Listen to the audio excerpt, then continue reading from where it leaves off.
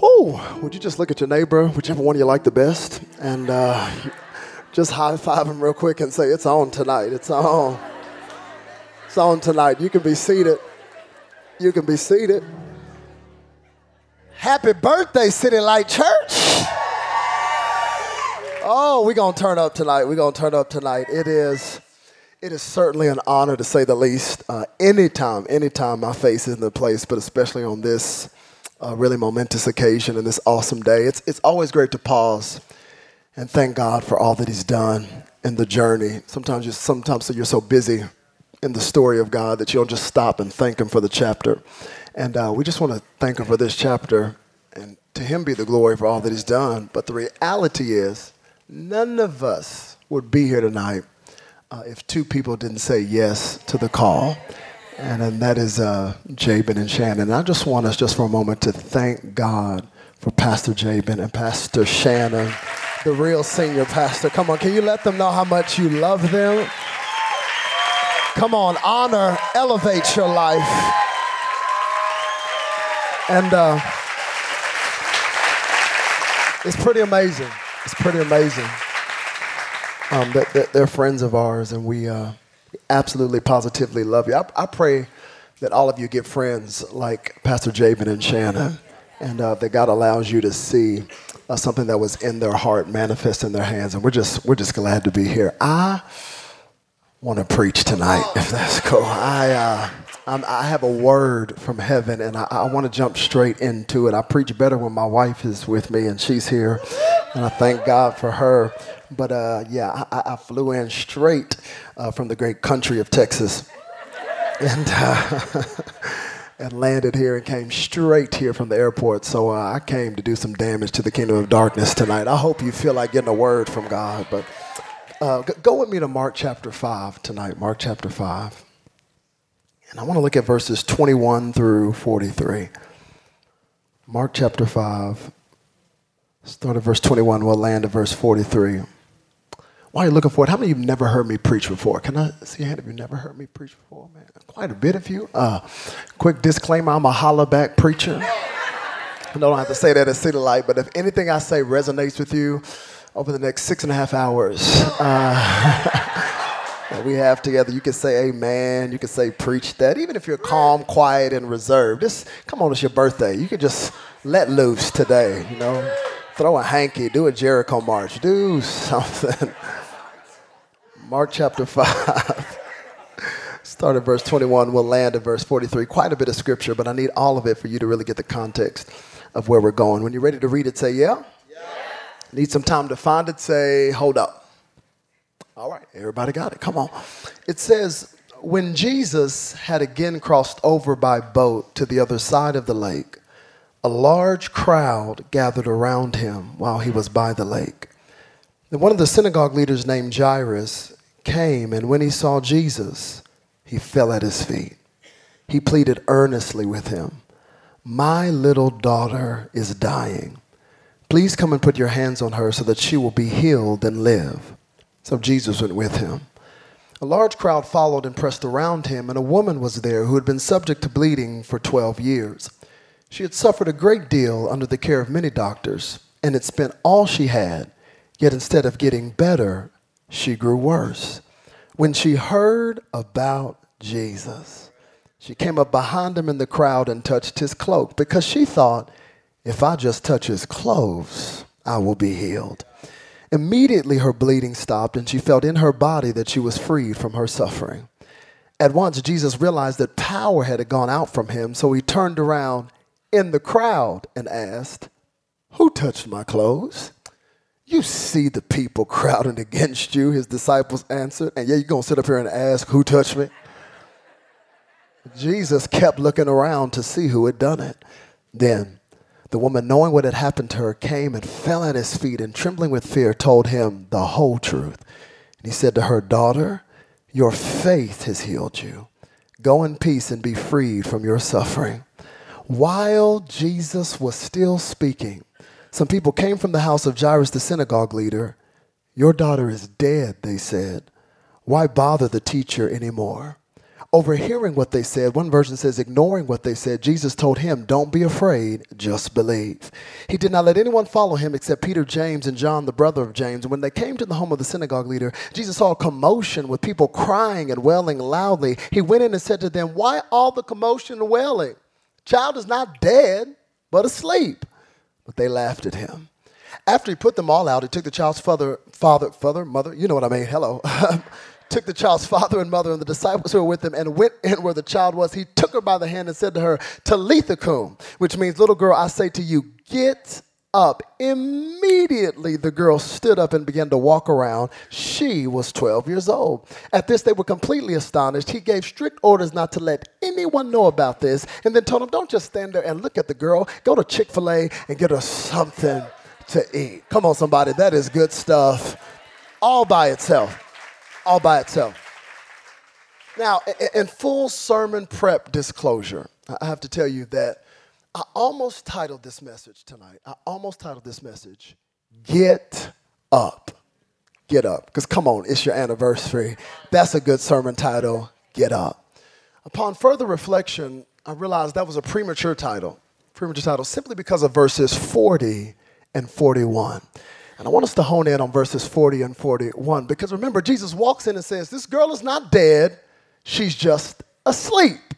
But in verses 40 and 41 of Mark chapter 5, after he said that, it says, but they laughed at him. Ooh, they laughed.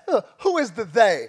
The negative, hating, doubting, unbelieving, faithless, SAT word, cantankerous people that were in the room. That you know those people that light up a room when they walk out? Don't point at nobody. Those people that like for every solution, they're going to find a problem. That's the they. It says they laughed at him. And then it says, after he, that's Jesus, put them all out. Jesus put them out. In fact, the Greek suggests that he physically put them out.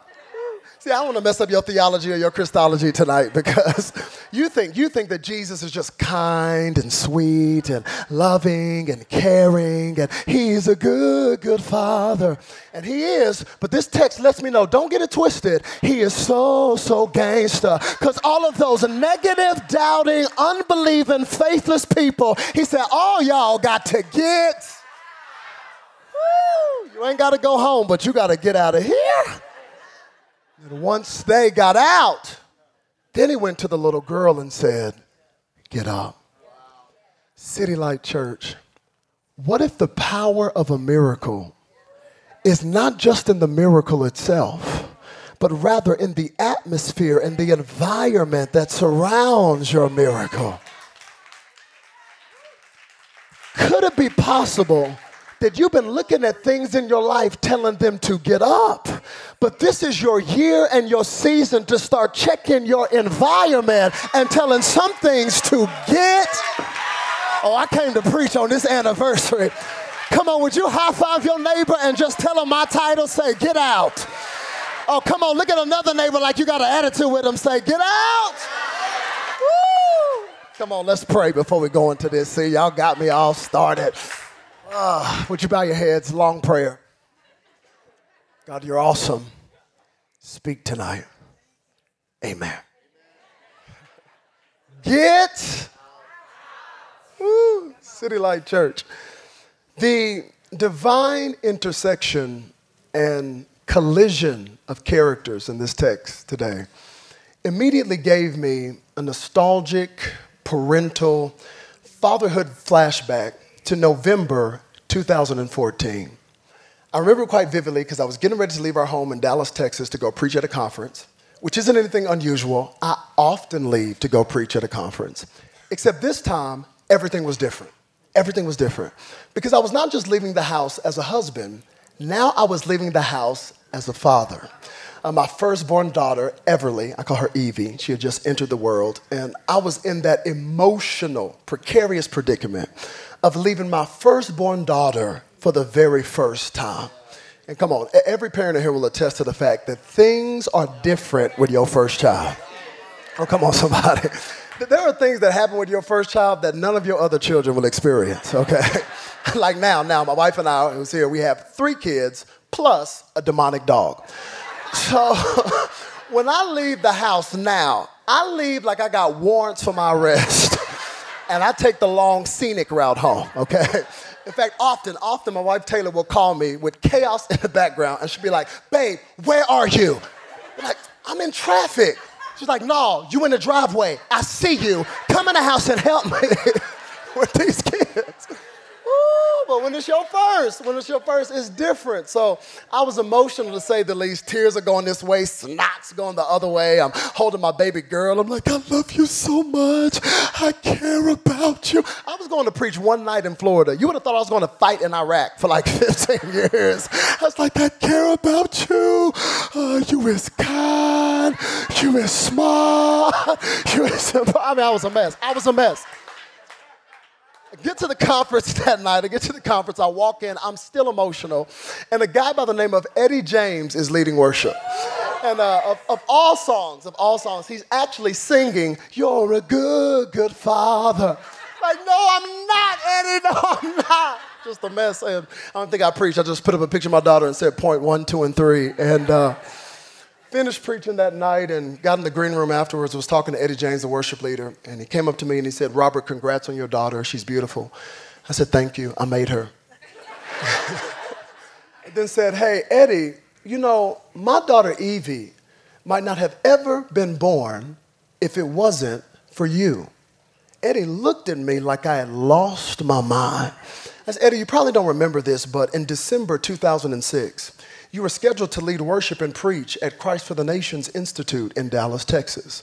But en route to Dallas, your van broke down on the side of the road." Eddie goes, "I remember that night." I said, "Eddie, you picked up your phone and you called a man by the name of Adam McCain, and you let him know that by the time your van would be fixed, there was no way you would make the service, so regrettably, you had to cancel. Adam McCain got off the phone with you and looked at a room full of people and said, 'Eddie James just canceled for our Tuesday night student chapel. Who in the world are we going to get last minute to fill his spot?' In that room was a man by the name of Brian Mean. He lifts up his hand and says, 'Hey, I just heard this young guy named Robert Madu preach. He's local here in Dallas. Maybe he can do it.'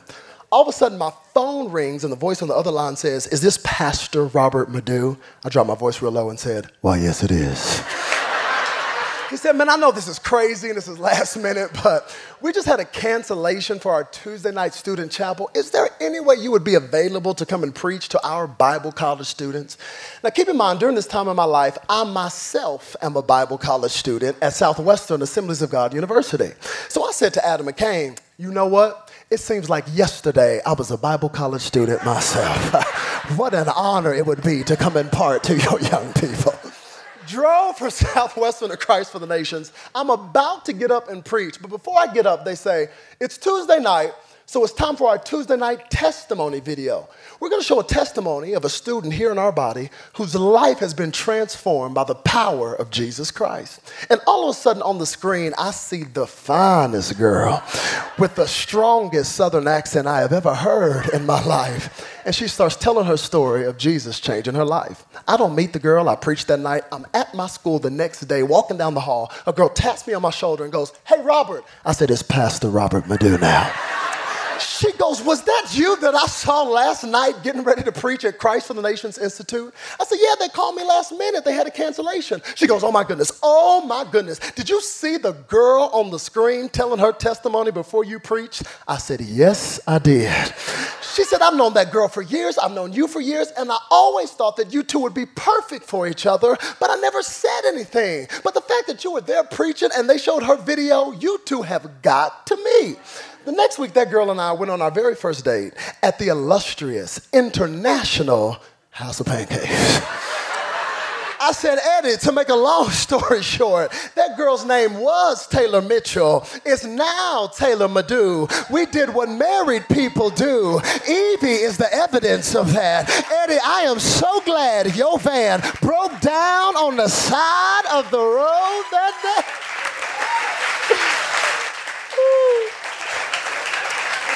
And I shared that story tonight, first of all, to give some hope to the single people. Hello, this your year. But also to say, who in the world would have ever thought that Eddie and my Evie were connected? Because their connection is not one that is easily seen on the surface. But once you begin to peel back the layers and dig down deep into the archaeological value of a person's life, it becomes so clear that none of us get to live our lives in autonomy with just me, myself, and I. But how many of you know all of us are connected? Oh, we are deeply connected. Come on, miracles merge with miracles. Testimonies touch each other. Our lives have a way of intersecting. Oh yes, our lives are not straight lines. Our lives are actually links because all of us are connected. Ooh, doesn't it frustrate you when people you love don't understand this premise and they got the nerve to tell you, don't worry about me. Don't worry about me. You do you, I'ma do me. You do you, and I'ma do me. And you want to look at that person and go, well, you doing you is actually affecting me because all of us are deeply and intrinsically and inextricably connected. So I don't find it strange in Mark chapter 5. Mark begins by talking about this synagogue leader by the name of Jairus.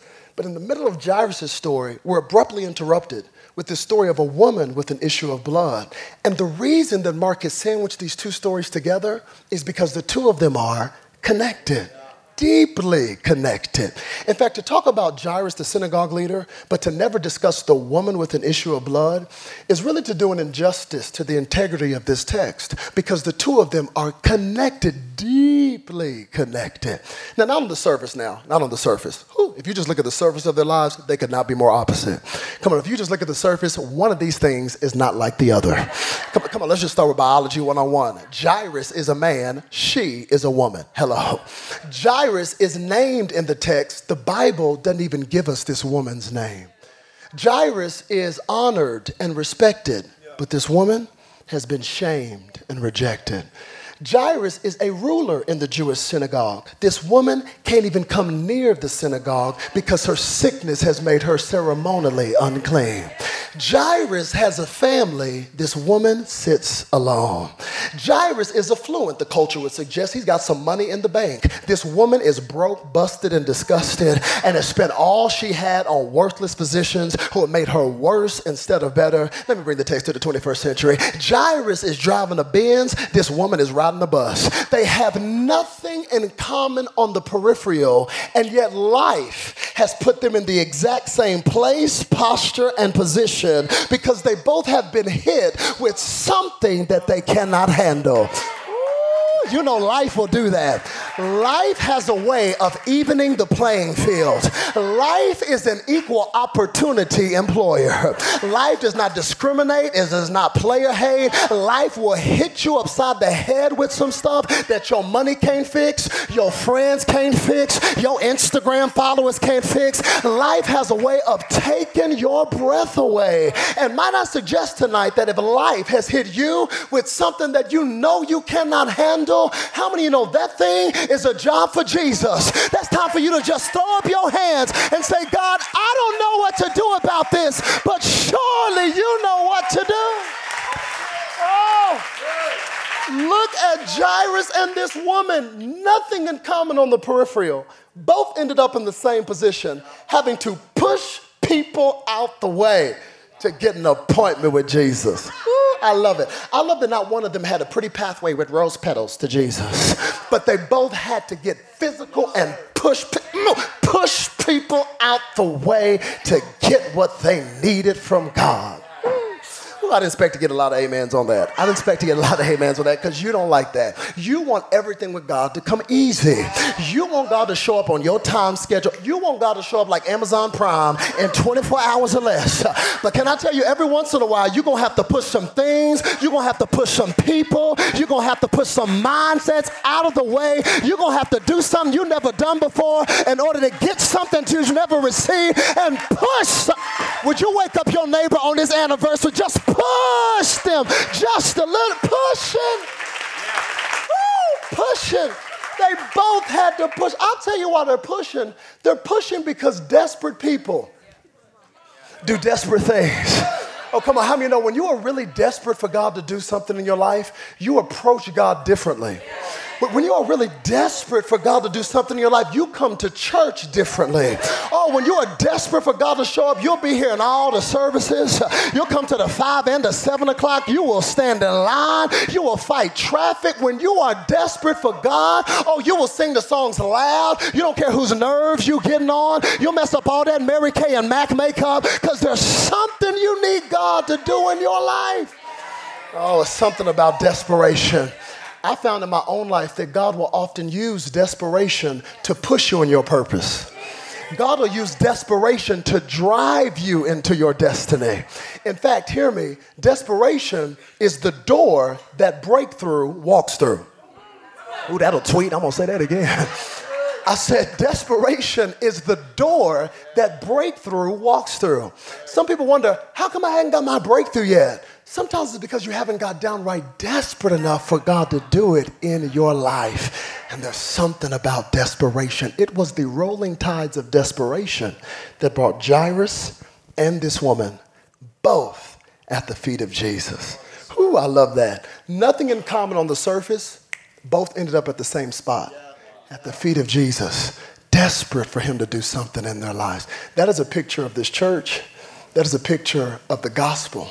That we can come in here today with all of our differences on the surface, but yet we all end up at the same place, at the feet of Jesus, desperate for him to do something in our lives. Are you bored yet? Because I would love to delve into the details of their desperation. Jairus, he gets to Jesus first, and boy, is he desperate. He's desperate because his baby girl, his little girl, she is dying. Hear that. She is dying. So when he approaches Jesus with the vocal intonation of a 911 caller. He's not saying, Jesus, can you come to the house when you have a chance? He's saying, Jesus, hurry up and come to my house. This woman is just as desperate, but her situation is chronic. It's been going on for a while now, this hemorrhaging, this bleeding that is occurring in her body. And watch how much Mark, the gospel writer, wants us to know that the two of them are connected. Because it just so happens that Jairus' little girl who is dying is 12 years old. And this woman with an issue of blood has been dealing with it now for 12 years. They're connected. So you got a 12-year-old dying daughter and a 12-year-old disease. So church, that just means, chronologically speaking, the same year that this little girl was born was the exact same year that this woman was diagnosed with her disease. That means, cinematically speaking, if Mark chapter 5 was a movie and the producers of This Is Us were making a movie, this would be the scene in the movie where it would flash from the feet of Jesus and go 12 years earlier. And it would go to a hospital. And walking out of that hospital would be Jairus, his wife, and them holding a brand new baby girl, smiling ear to ear with the full joy of parenthood. And then perhaps walking out of that same hospital is a woman, tears coming down her face, because she's just been diagnosed with a disease and the doctors don't know what to do about it.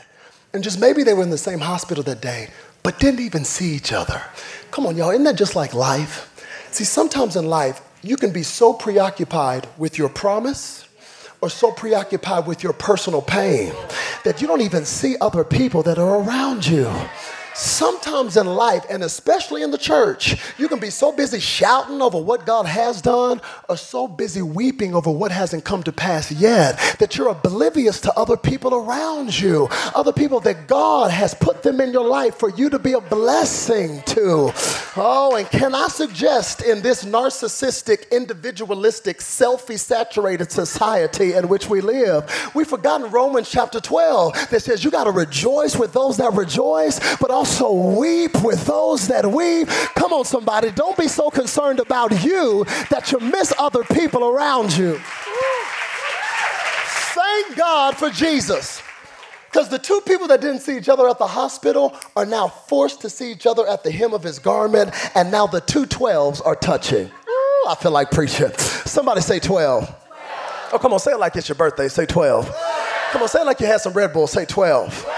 Ooh, how many of you know you don't need a Bible college degree You don't need to be a student in biblical numerology to know that there are some numbers in the Bible that God has given you biblical Blue's Clues that these numbers are a big deal, okay?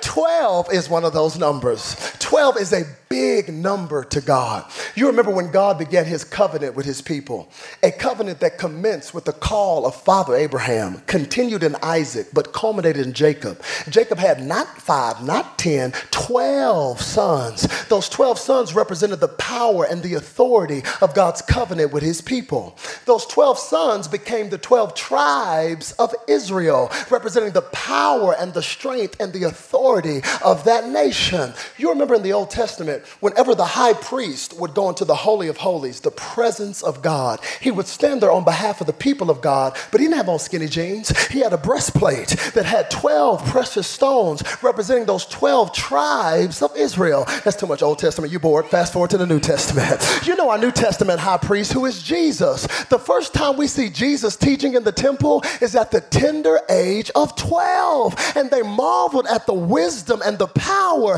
that came out of a 12-year-old. You remember when that 12-year-old turned 30 and he got ready to pick his crew, his disciples, his road dogs. If it was me, I would have stopped at 11. But not Jesus. He said, I need a hater too. Come on, Judas. And he picked 12 dudes to roam the earth and gave all 12 of them power to heal the sick and to raise the dead. What is 12? 12 is a number of God's power. It is a number of God's authority.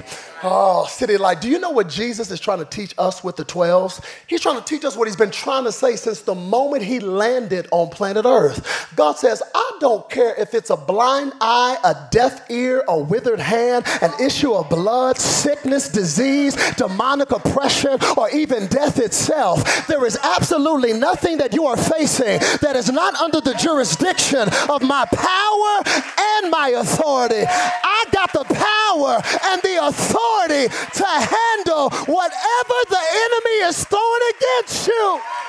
Oh, if you got that, you'd be giving God some praise in this place right now. Somebody thank him if you know who's got the power. Woo! And the authority. Oh, I feel like preaching. 12 is a number of God's power. It is a number of God's authority. Somebody say authority. Authority. Why is that so important? It's so important because, hear me, it is your awareness of God's authority that will determine how much you receive from him. Big statement, I'm going to say it again. It is your awareness of God's authority that will determine how much you receive from him. See, often we look at a passage like this and we reduce it to faith because Jesus said, daughter, your faith has healed you. And don't get me wrong, faith is important. How many know you need some faith? Come on, faith is the substance of things hoped for. It is the evidence of things not seen. You need faith. Without faith, it is impossible, impossible to please God. Faith is our anchor. But nobody takes an anchor, watch this, and just throws the anchor in the water.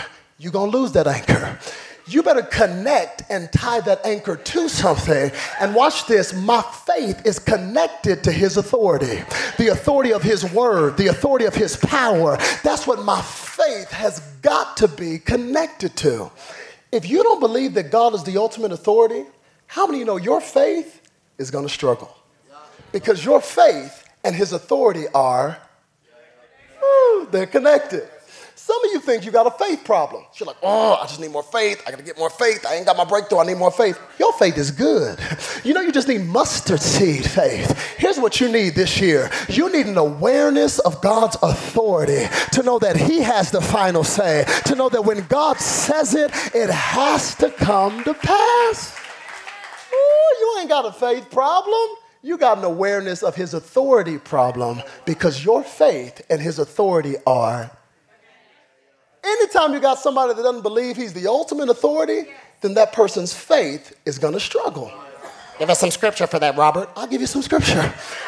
You remember the disciples? Remember when they're on the boat and it's a hurricane and the winds and the waves are going crazy and Jesus is chillaxing in the bottom of the boat and the hurricane just sound asleep. Mark says on a pillow, just sleeping. And the disciples are having a panic attack. Talking about, Jesus, don't you care? We're about to die.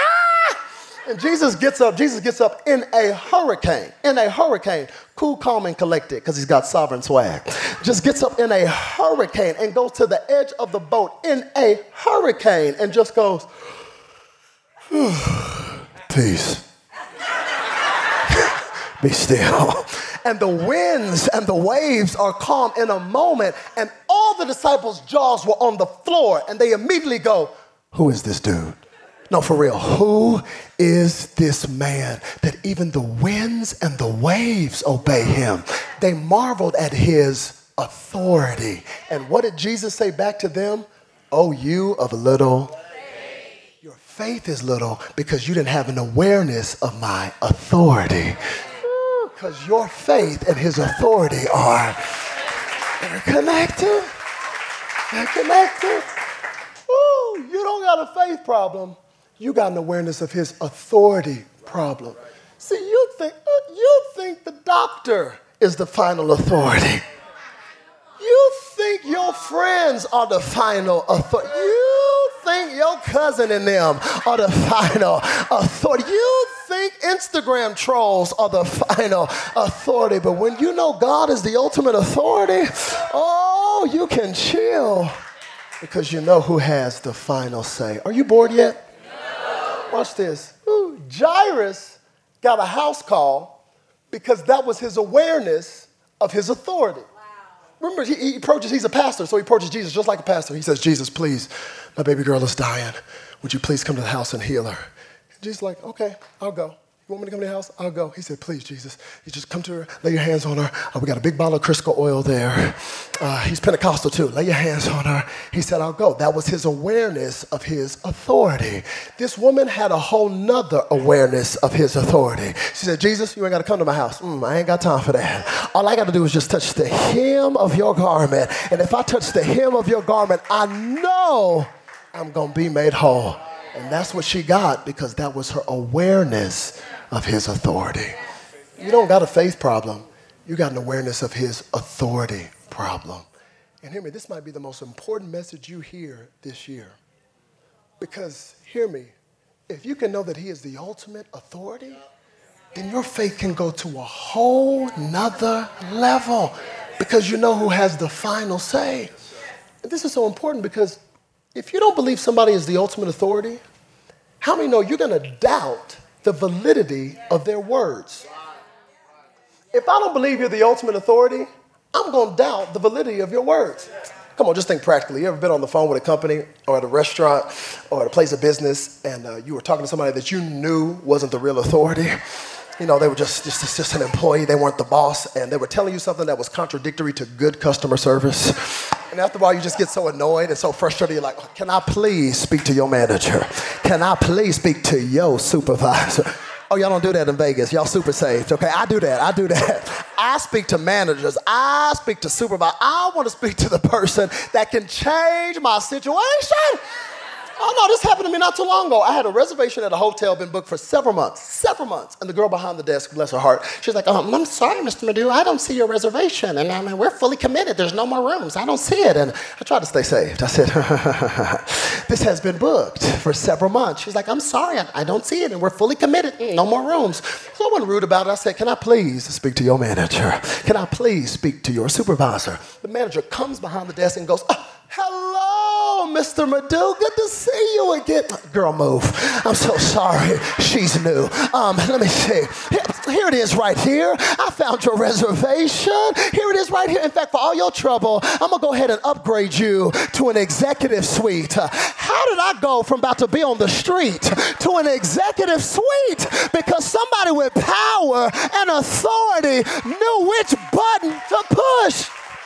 Oh, I hope you get so annoyed by what the devil is doing to your mind and your family. You throw up your hands and say, I got to speak to the supervisor. I got to speak to the God that knows me. Hallelujah. Woo. This woman goes for 12 years. For 12 years, I've been speaking to mid-level employees. She goes, I demand an appointment with the supervisor.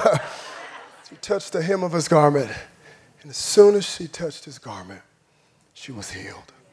She was made whole. Somebody come play at the piano. It's going to make this part sound a lot more spiritual than it actually is. She touched the hem of his garment. Thank you. Soon as she touched it, she was healed. I could shut the sermon down right there, but I can't. Because don't forget that this woman and Jairus are. And her healing, hear me, was actually an interruption to Jesus' journey to Jairus' house. Don't forget who got to Jesus first. Jairus did. So I can see exactly how it went down. He says, Jesus, please, come to my house. My baby girl is dying. Will you come? Jesus says, yes, I'll go. But the Bible is clear. There is a huge crowd, a massive crowd, because Jesus had that type of power, a huge crowd there that day. So Jairus' challenge is to get Jesus through the crowd back to his house. And don't forget, time is of the essence because she is dying. So you know how it is when it's a crowd of people, you're trying to get through, you're like, excuse me, move, excuse me, move, I got to him first, move, excuse me. And then he's going through the crowd and he checks back to make sure you still, okay, come on, follow me. Excuse me, move, excuse me. And he checks to make sure, you still follow me, Jesus? Okay, come on, excuse me. And he goes through the crowd and all of a sudden the text would suggest that he loses Jesus in the crowd. Where did this dude go? I just told him this is an emergency. Move, excuse me, move. And he pushes through, and all of a sudden, he finds Jesus surrounded by people talking about, who touched me? Travis is like, are you serious right now? I just told you this is an emergency. You up here playing 21 questions? What you mean, who touched you? Everybody touching you. Oh, don't act like you ain't never been there before.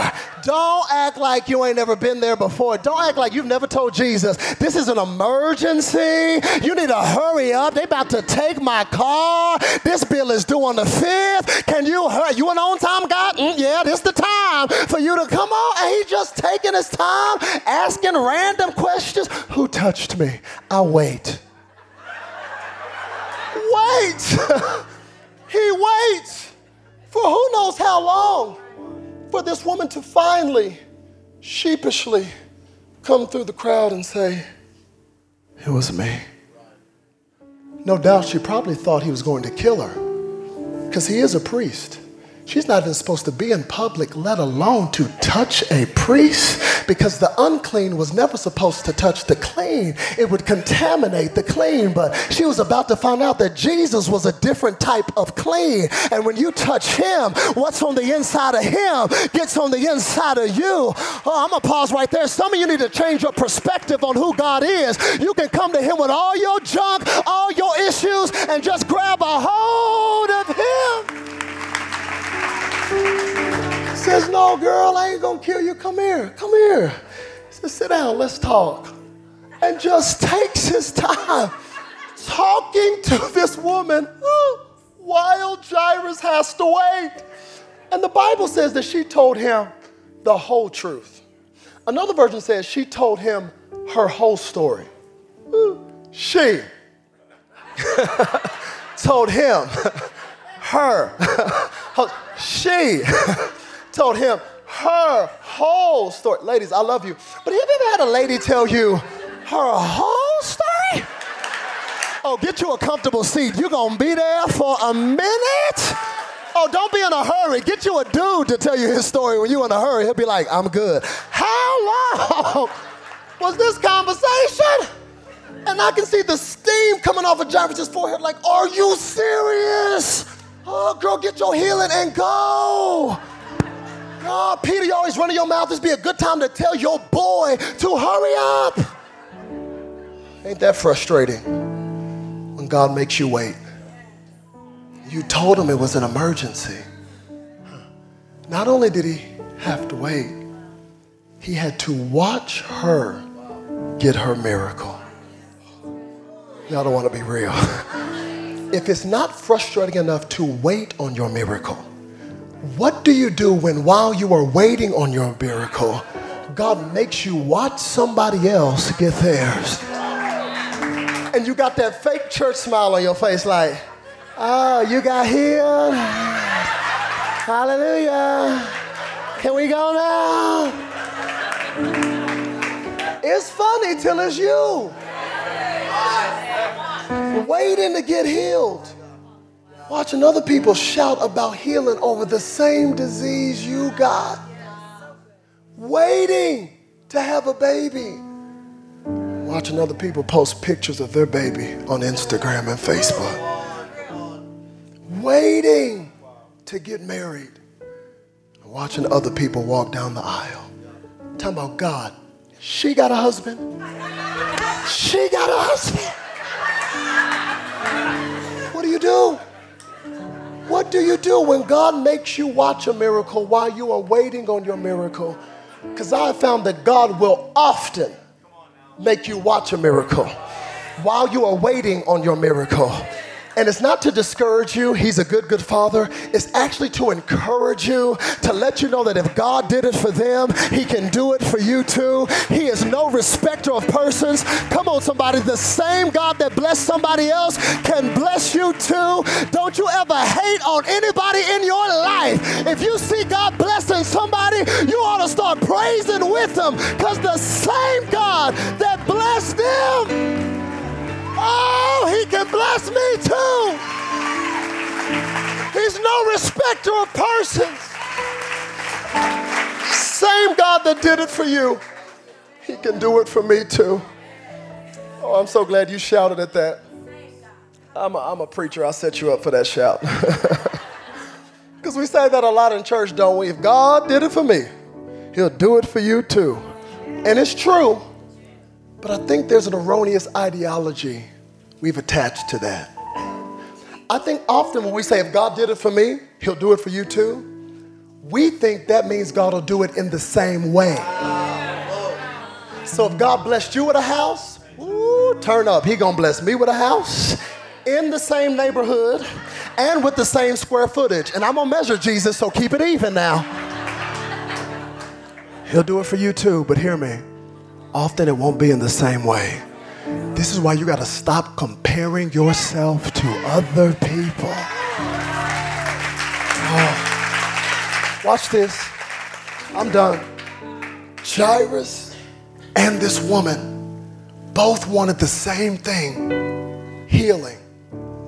Jairus didn't get a healing. He got a resurrection. Which sounds awesome. Don't shout too soon. Until you remember that the prerequisite for resurrection is death. So can you imagine, go there with me, while he's waiting on his miracle and watching her get hers, he feels a tap on his shoulder from the people that had come from the house. He can already see it when he looks at their face. They say, Jairus, why bother the teacher anymore? Your baby girl is already dead. Oh, when I read that, I felt Jairus' pain. But it also became clear to me that Jairus has horrible friends. Terrible friends. Hashtag the worst friends on planet Earth. Not because they told him his daughter was dead. Those were the facts. It's the commentary they added to the facts. They say, Jairus, why bother the teacher? And I have to use this voice because they annoy me. Jairus, why bother the teacher anymore? She's already dead. Jairus, why bother the teacher anymore? In essence, they are saying, Jairus, this is the time to quit. This is the time to give up. This is the time to just walk away and throw in the towel. Watch out for people in your life that are so quick to tell you to walk away from your dream, walk away from the promise God gave you. How you gonna tell me to give up? This ain't your daughter. And how you gonna say don't bother the teacher? You don't have an awareness of his authority, because he's more than a teacher. He's a healer. He's a way maker. He's a miracle worker. In fact, he's the resurrection and the life. So even death itself can't stop him. Oh, somebody give him some praise in this place. Hallelujah. Woo! Hold on one second. Remain standing. I gotta go. Woo! I can see Jairus He was so dazed by the bad news, I don't even think he wanted to move anymore because they told him his daughter was dead. And I think that's when Jesus took Jairus by the hand and said, Jairus, don't be afraid. Just believe. Come on, Jairus. I know you got bad news, but it's not over yet. Come on, Jairus. Don't stay stuck here. Come on, follow. Jairus, I know where you live. Come on, follow me. Let's go. It's not over till I say it's over. Come on, Jairus, follow me. See, this is the way it's supposed to be. See, you're never supposed to be leading Jesus. Jesus has got to be leading you, and you got to follow him even when your heart's broken. They already started the funeral when they walked in, and Jesus said, why y'all crying? This girl is not dead. She's just asleep. And they laughed at him. He said, oh, you think that's funny? Oh, you think that's funny? Every one of y'all that laughed, get. Oh, come on, somebody help me close this message. Say, get. Oh, somebody on this anniversary, you need to serve an eviction notice to some things the enemy's been beating you up with, and you need to look at that thing with some authority yourself and say, get. Tell fear to get. Tell worry to get. Tell anxiety to get. Tell depression to get. Somebody give them some praise and say, get out. Get out. Get out. I'm done. I'm done. I'm done. This anniversary, I just came to tell somebody, some things will never get up till first some things get out. I'm telling you. Jamin, the more I study the Word of God, I see it all over the place. It's like God is an environmentalist. All the way from Genesis. First the soil, then the tree. First the sky, then the stars. First the ocean, then the fish. Because if the atmosphere is not conducive for a miracle, it'll never come to pass. How many are thankful you're a part of City Light Church? This is an atmosphere of the supernatural. This is an atmosphere. Come on, look what God has done in 1 year. I'm telling you, he has more to do. This is an atmosphere for God to do signs and wonders. Come on, let's sing this and give him some praise in this place today. Come on.